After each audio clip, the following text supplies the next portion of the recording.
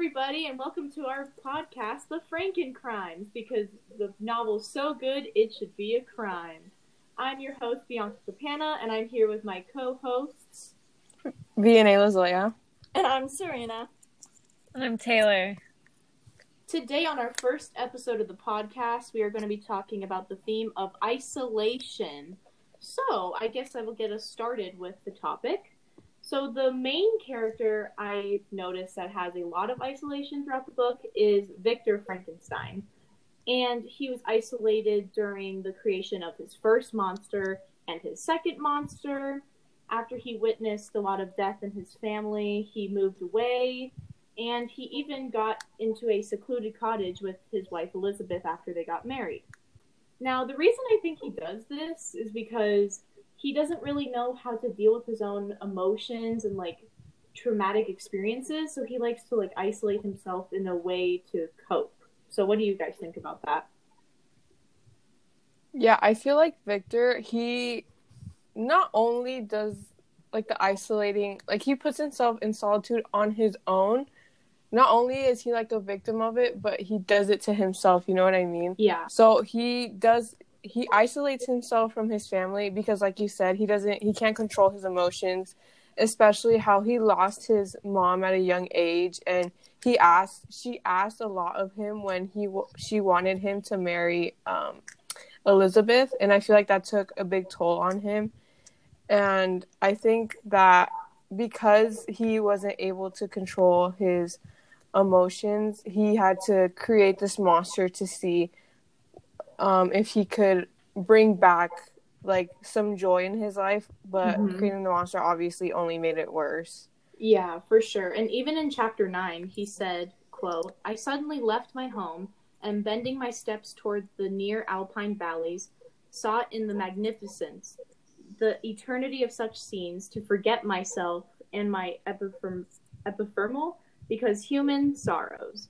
So that really shows that he wanted to be alone and he wanted to just deal with his own experiences, and he needed that time to kind of reinvent himself, which I find as situational irony because he also invents the monster. So in a way, maybe the monster is a way of him reinventing himself.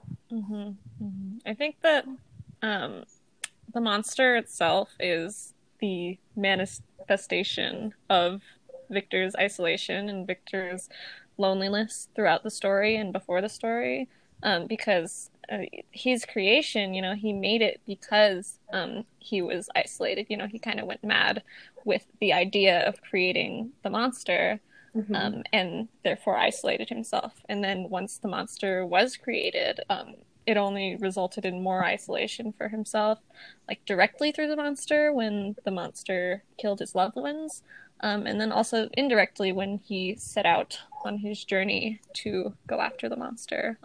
He isolated himself even more. And then... Yeah, I think it's really interesting, the comparison between how Victor caused his own isolation versus the monster who was forced to be isolated because of society and what happened around him.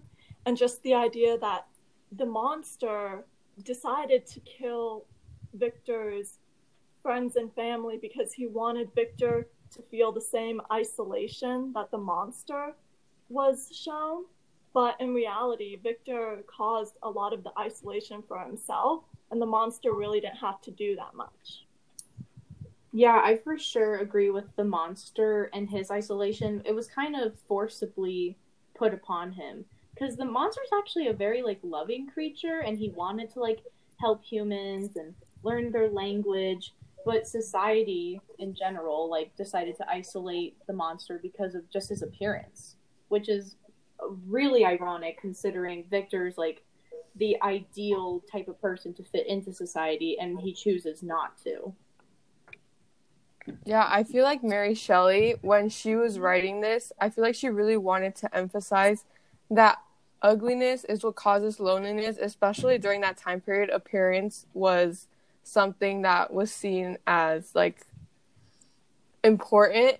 It's still a thing today, and you can just tell how time passes and the effects that appearance has on people.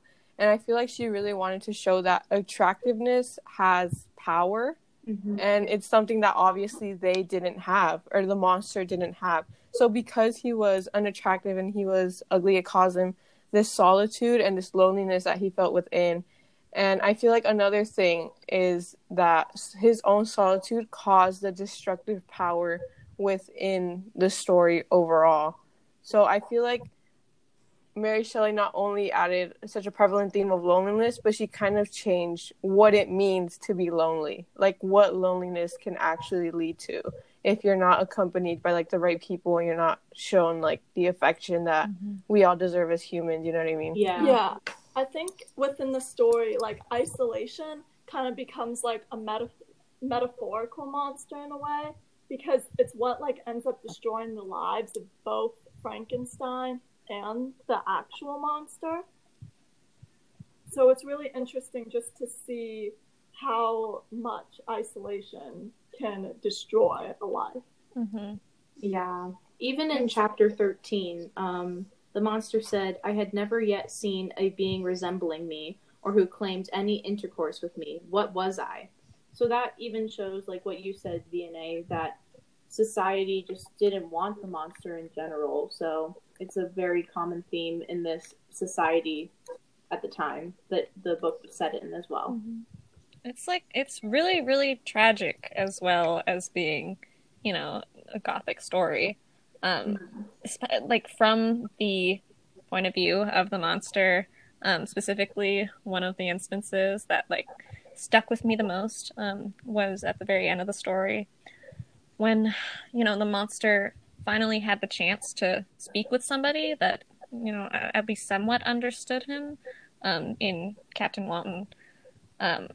But because Victor had died, Victor was the only person that the monster really had in the world.